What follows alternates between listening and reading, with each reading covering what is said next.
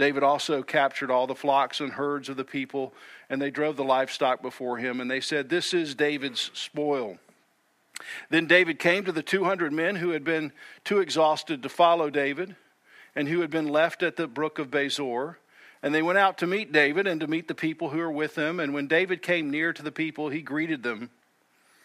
And then all the wicked and worthless fellows among the men who had gone with David said, "Because they did not go with us, we will not give them any of the spoil that we have recovered, except that each man may lead away his wife and children and depart."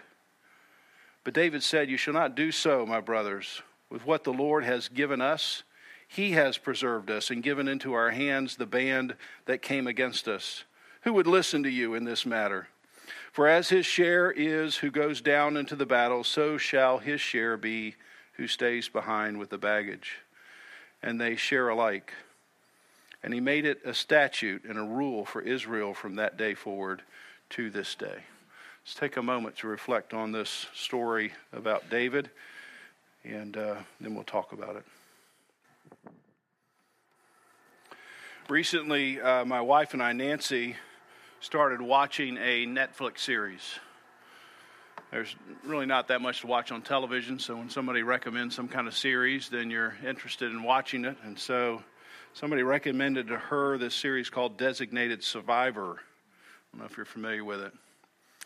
Story is that some unknown terrorist group blows up the Capitol building while the State of the Union is going on. So in the State of the Union, you have the president there, you have all the people that are all the elected political officials, and so when they blow that up, everybody's that's been elected is dead, except for one person. Who's that person? The designated survivor, this person who's kind of off-site in case something like this happens. And so immediately this designated survivor, who just happens to be a secretary of housing and urban development, who had no real political ambitions, suddenly he becomes the president. He has to figure out how to chase down, the bad guys, and he also has to figure out how to repair the government itself. And of course, in a good drama fashion, at the end of every episode, some clue is discovered about who's behind the nefarious plot to blow up the government. And then it ends, and you're like, I gotta wait a week to get to the next episode. But thankfully, according to Netflix, what do? You just click on next episode and you roll right in. This is how you binge on shows. So you don't have to worry about the cliffhanger, and you don't have to worry about the storyline because you can keep up with it because you can just kind of move on. One of the difficulties about preaching through a long book like this, 1 Samuel, 31 chapters, is that it's a slow click to the next episode. So we started the very first episode September the 9th, 2018. So we've been at this for 9 months. And I realized that when you come in at any one time, it's hard to keep the storyline up. There's so many different characters involved and so many different plots that if you miss one or just time goes by, you can't keep everything in mind. So this morning, what I want to do is I want to think of chapter 30 as like this episode. It's one episode. It happens to be the next to the last episode. And I want us to think about it like an episode on Netflix. We're watching it together. And I'll just try to remind you of some things about what's happened and what is happening. And we'll just press pause and I'll explain some things and maybe make some application. And then we'll move forward through the text together. Okay? So everybody good with that? So we're watching this one episode here this morning. And before we begin, we have to have, like a lot of episodes say, previously on. It has that little 2 minutes of information beforehand. So previously in 1 Samuel, let's go back to chapter 15. In chapter 15, as you read through the story, you discover Saul, who's been chosen to be king by God. He has a fatal flaw. This king who's been chosen by God is not for God. He's for Saul. Saul is for Saul. And, of course, you can make it your own connection, but you can just see how this is just a replay of Genesis chapter 3. David, who's supposed to be the king in the garden, chosen by God, he has a fatal flaw. What's his fatal flaw? Adam is for Adam. Saul, chosen by God to be the new king of a new country, has a fatal flaw. Saul is for Saul. We learn that in chapter 15. And what we learn is that he refused to obey God's commands. He was supposed to destroy this wicked group of men called the Amalekites. And the Amalekites you might think of as like terrorists. Small group who lives in the southern part of Israel. And what they do is they just go into different locations and they always pick on the weak and the poor and the unprotected. They never fight a battle against an army. They always wait until there's a unique moment and they go in and raid and then run back out to their home. But Saul didn't do that, and so the Spirit of the Lord left Saul, and Saul was left on his own from chapter 15 to the end of the book, which is what Saul wanted. Chapter 16, David is anointed to be one day to become king, but then for the rest of the book, 14 chapters from chapter 16 to the end is 10 years. And those 10 years are the exact same thing. Saul's chasing David around the desert or around the wilderness. They're hiding from cave to cave. Saul understands there's some anointing on David. He wants to eliminate David. And so for 10 years, David, who had been anointed king, now he's running away. And it comes to a furious end in these last few chapters with all kinds of twists and turns. And if you were filming these last few chapters as a Netflix series, you'd want to split the screen because the events are happening simultaneously. Some events are happening to Saul, and at the same time, some events are happening to David. So in chapter 27, out of complete desperation, and you won't believe this, David decides, instead of running from cave to cave, David's going to take his fighting men and join the Philistine army. This is really a stunning moment. David is joining Goliath's team. I mean, how is this possible? You can sense the desperation. I mean, I'm so sick and tired of living in caves. And so David somehow convinces his fighting men, hey guys, we're going to leave our families here in these small villages. Hopefully they'll be protected. And me and 600 men, we're all going to join the Philistine army. Then one day the Philistines decide, let's go fight Israel. And David and his 600 men gear up and start marching for the battle line to fight against Israel. Is David, anointed to be king of Israel, going to fight against his own people? Cliffhanger. End of episode. You're like, what? How can this be? How can it possibly work out? Chapter 28, at the same time, David is marching towards the battle line. Saul's marching towards the same battle line. He knows there is an invasion that's immediately on the horizon. And Saul's nervous. He's always nervous when he's fighting the Philistines. He's had David. Previously, he's had Samuel to give him some direction. But now he's cut himself off from God. And he's nervous. And we did a sermon on this, very fascinating chapter 28. In his distress, he seeks out a witch for advice, a medium, a necromancer, somebody who talks with the dead. And really in a very unusual chapter that you'll have to read on your own, Saul discovers that he and his sons are going to die in the next 24 hours. Back to David, chapter 29. Philistines and David are marching towards this battle line, and the Philistine generals start thinking, you know, how can we be so sure? I mean, David killed Goliath. How can we be so sure that right in the middle of the battle, David and his 600 men switch sides? And now we find ourselves in a real mess. So they sent David home. David, go back to your family. And you're like, wow. And it's one of those little moments in the Bible that you say, well, what if? I mean, what if the Philistines hadn't become nervous about David? What would David have done at that moment in the battle? But, you know, you don't get to see how that could have played out. So David, he returns back home, and that brings us here to chapter 30. David and his men march home. They've been with the Philistines for 16 months. They've been separated from their families, and this is the first thing they discover. Now, when David and his men came to Ziklag on the third day, they marched for 3 days. They found out that the Amalekites had raided this area that they've left their family in. They burned it with fire. They've taken captive everything. Every man, every woman, every child, everything great and small. They didn't kill anyone, but they carried them off and they went their way.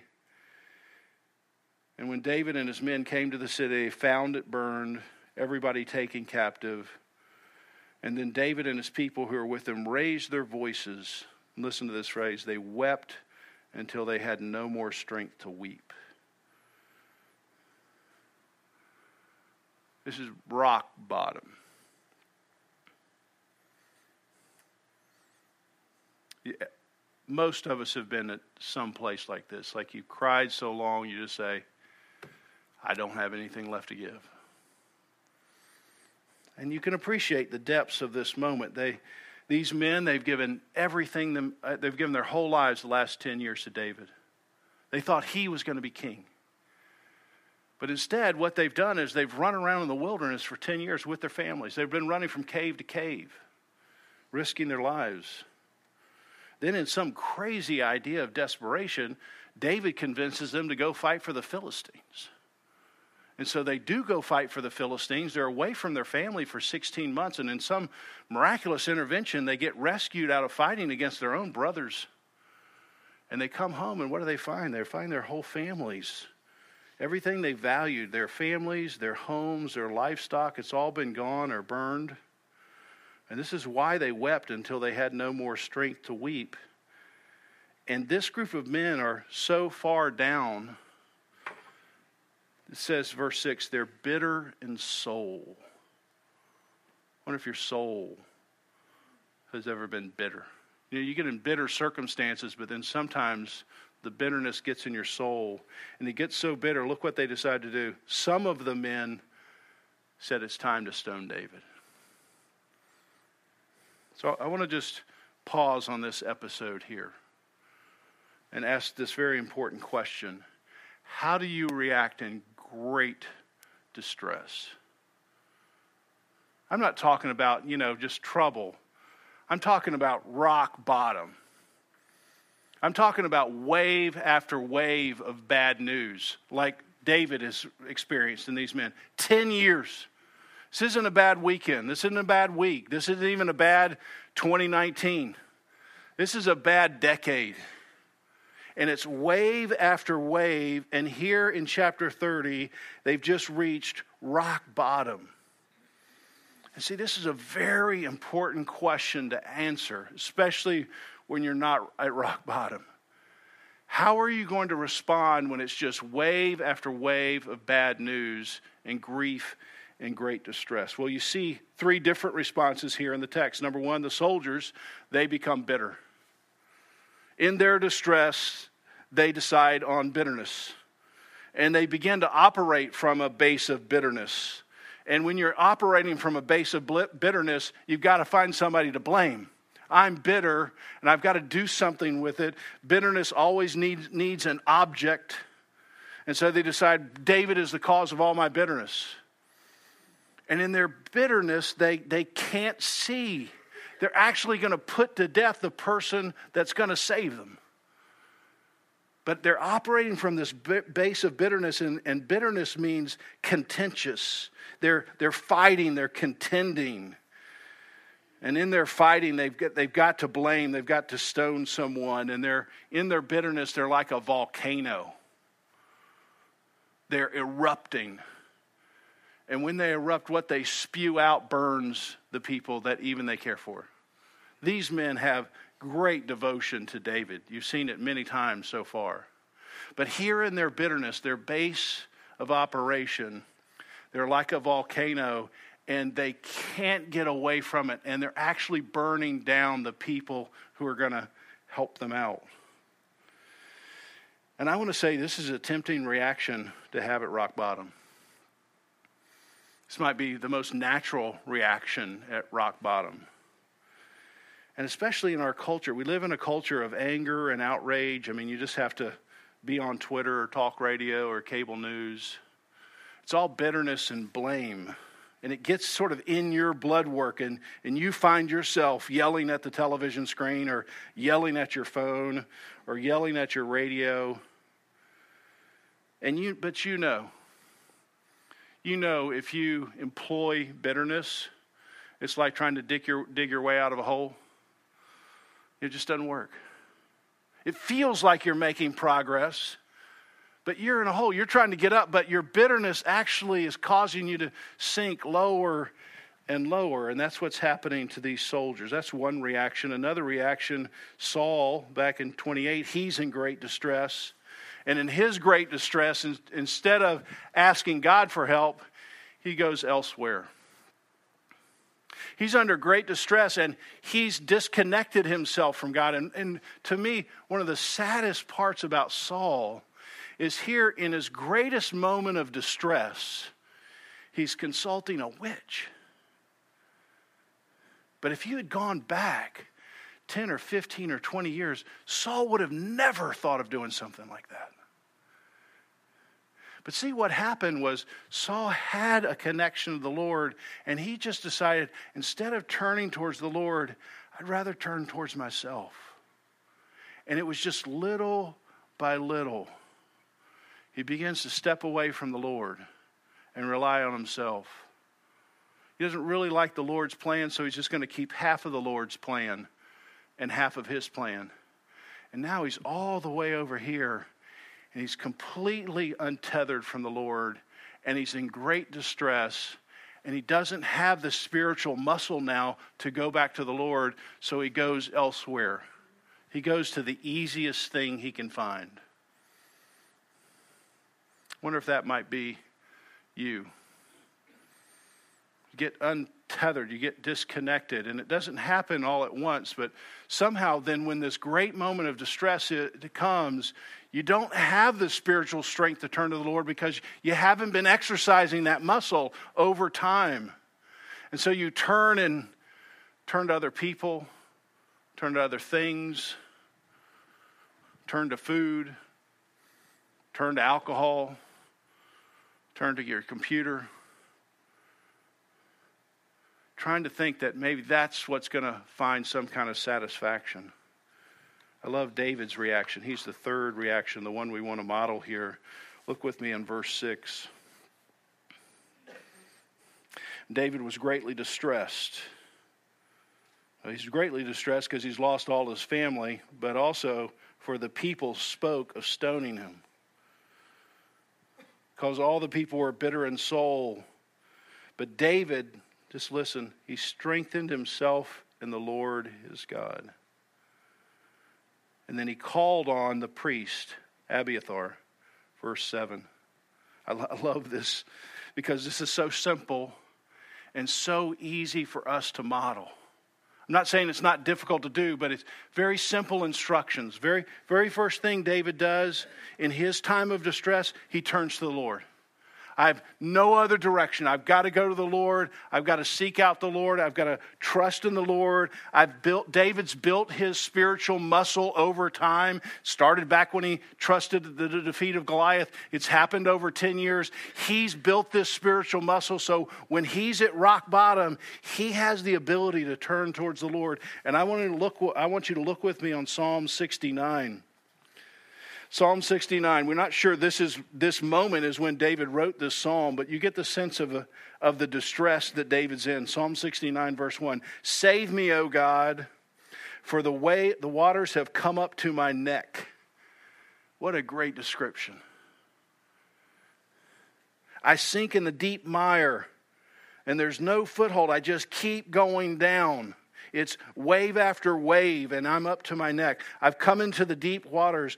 Floods are sweeping over me. I'm weary with my crying out. My throat is parched. You get that same feeling in 1 Samuel 30. My eyes grow dim with waiting for my God. What's he going to do? Well, you can read through the psalm later, but look at verse 13.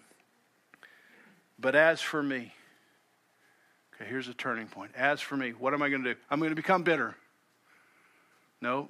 But as for me, I'm going to turn to something else. I'm going to rely on something else. No.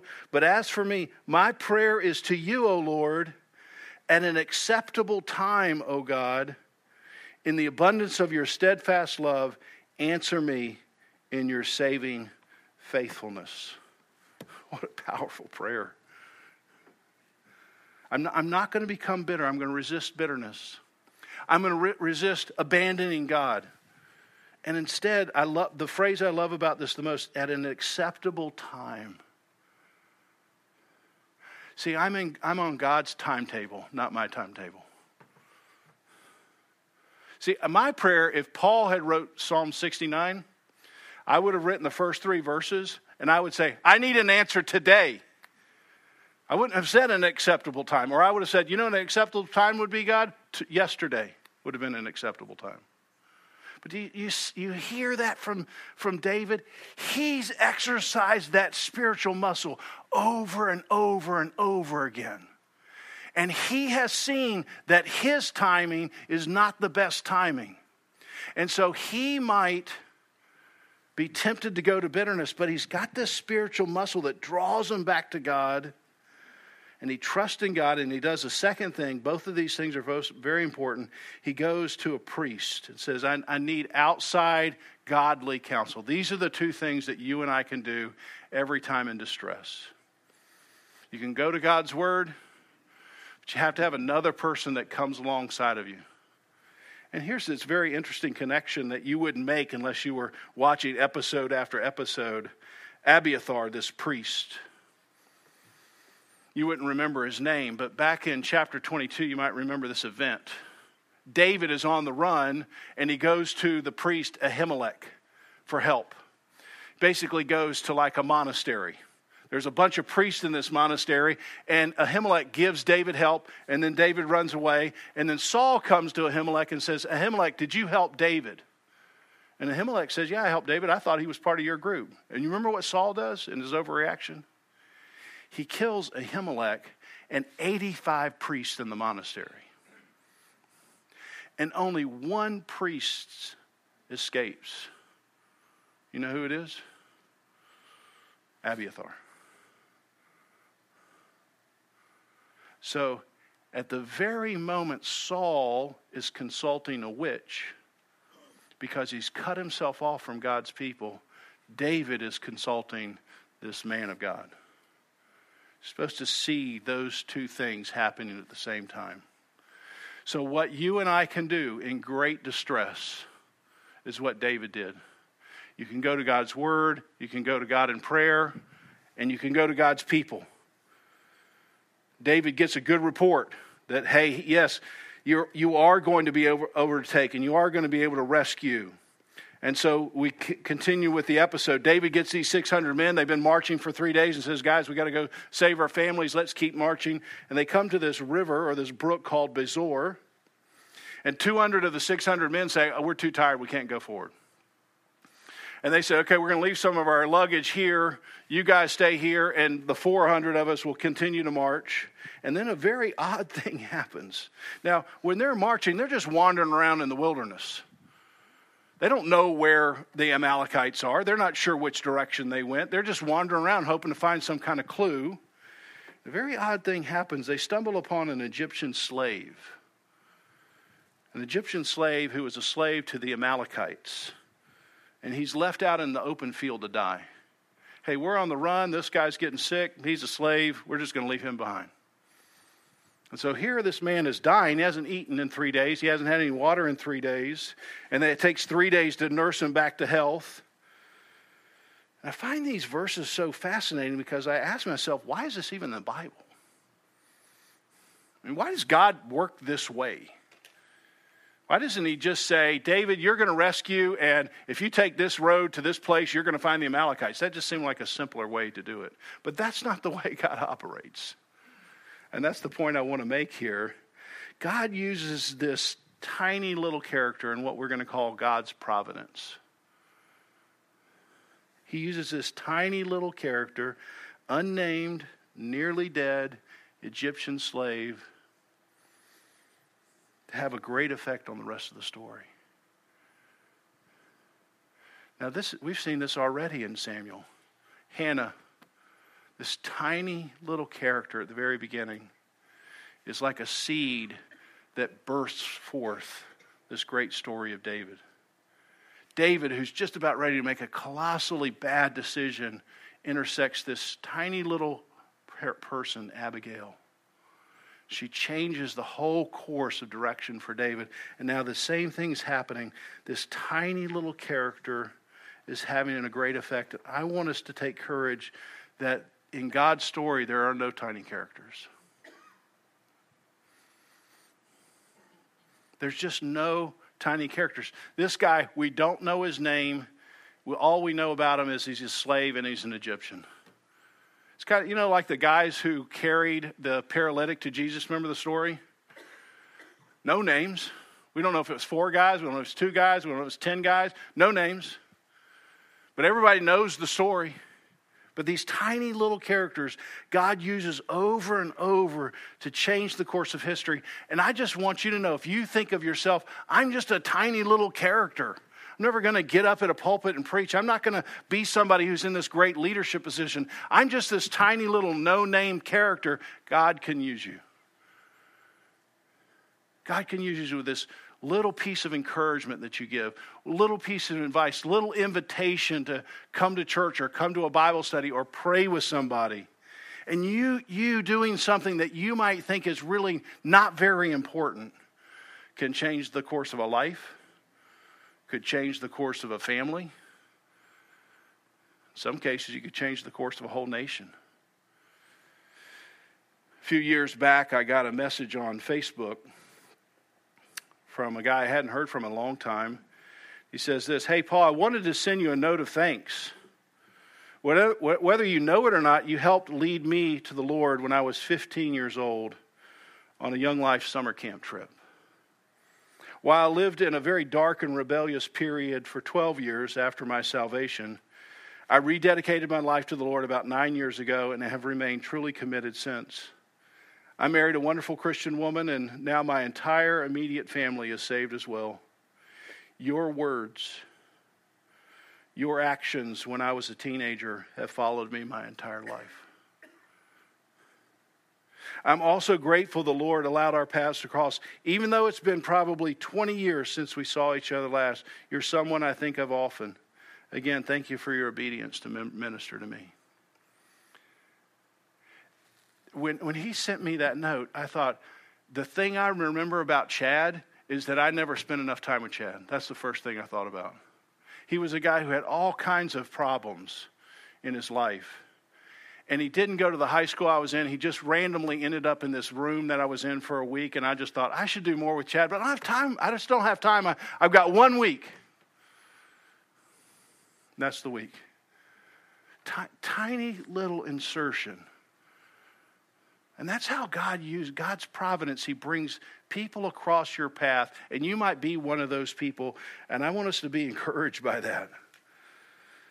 Final thing here, this episode's drawing to a close. David defeats the Amalekites.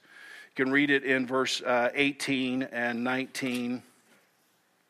David recovered all that the Amalekites had taken, and David rescued his wives. Nothing was missing, whether small or great, sons or daughters, spoil or anything that had been taken. David brought back all. He returns to the 200 men at Bezor who've been left behind. And when they return, an argument breaks out. What's the argument? The 400 men who went to battle, they're like, hey, we don't feel like sharing what we won. Verse 22, notice what they say. Then all the wicked and worthless fellows among the men who had gone with David and said, now notice what they said, because they did not go with us, we will not give any of the spoil that we have recovered. It's about us. See, they got the spirit of Saul on them right at this point. It's about us. We've recovered. We've done something. We don't want to give away stuff that we've done. And you're supposed to contrast David's reaction in verse 23. But David said, you shall not do so, my brothers. Notice what he says. With what the Lord, Yahweh, has given us. God has preserved us. God has given into our hands the band that came against us. Do you see the difference? Do you see what it means to be a man after God's own heart or a woman after God's own heart? All of your direction is going to be towards God. God has provided something for us. God is working in his time, and I'm not going to try to speed up that timetable. It's all about God in David's mindset. And so David trusts God at rock bottom. He trusts God and gives credit when he's in a moment of victory. So what's your base of operation? What would your friends say? What would your spouse say? What would your family say? Operate out of a base of bitterness, base of self-centeredness, or a base of grace, like David. It's very interesting. In the Hebrew, the word bezor sometimes is translated good news. What's the good news here? 200 men who could not fight for themselves had a king who would fight for them. He restored to these 200 men everything they lost and then added to it. Now, what kind of king does that remind you of? Jesus. He goes and fights for people who cannot fight for themselves. He is one day going to restore you and I to everything we were supposed to have that we lost. And then, if that's not enough, he's going to give even more. And when you know that, when that works down in your soul, and you understand Jesus has done that for you, he's done that for you, then you'll have a base of grace. You won't have a base of bitterness because you know what God has done for you. Let's pray together. Lord, as you instruct us to take these elements, and we see the base of grace here, that your blood and your body was given and sacrificed for people who could not fight for themselves. So I pray, Lord, that you would minister through these common elements to every soul. That those who are here who have trusted in you, would you really help them see where they're really trusting in your timetable or their own? They're really operating out of a base of grace, or they're operating out of some other base like bitterness, or they're looking elsewhere. Would you reel anyone back in who's taking that first small step away from you, who's not exercising their muscle of faith in the God who loves them? Would you strengthen your people, we pray in Jesus' name. Amen.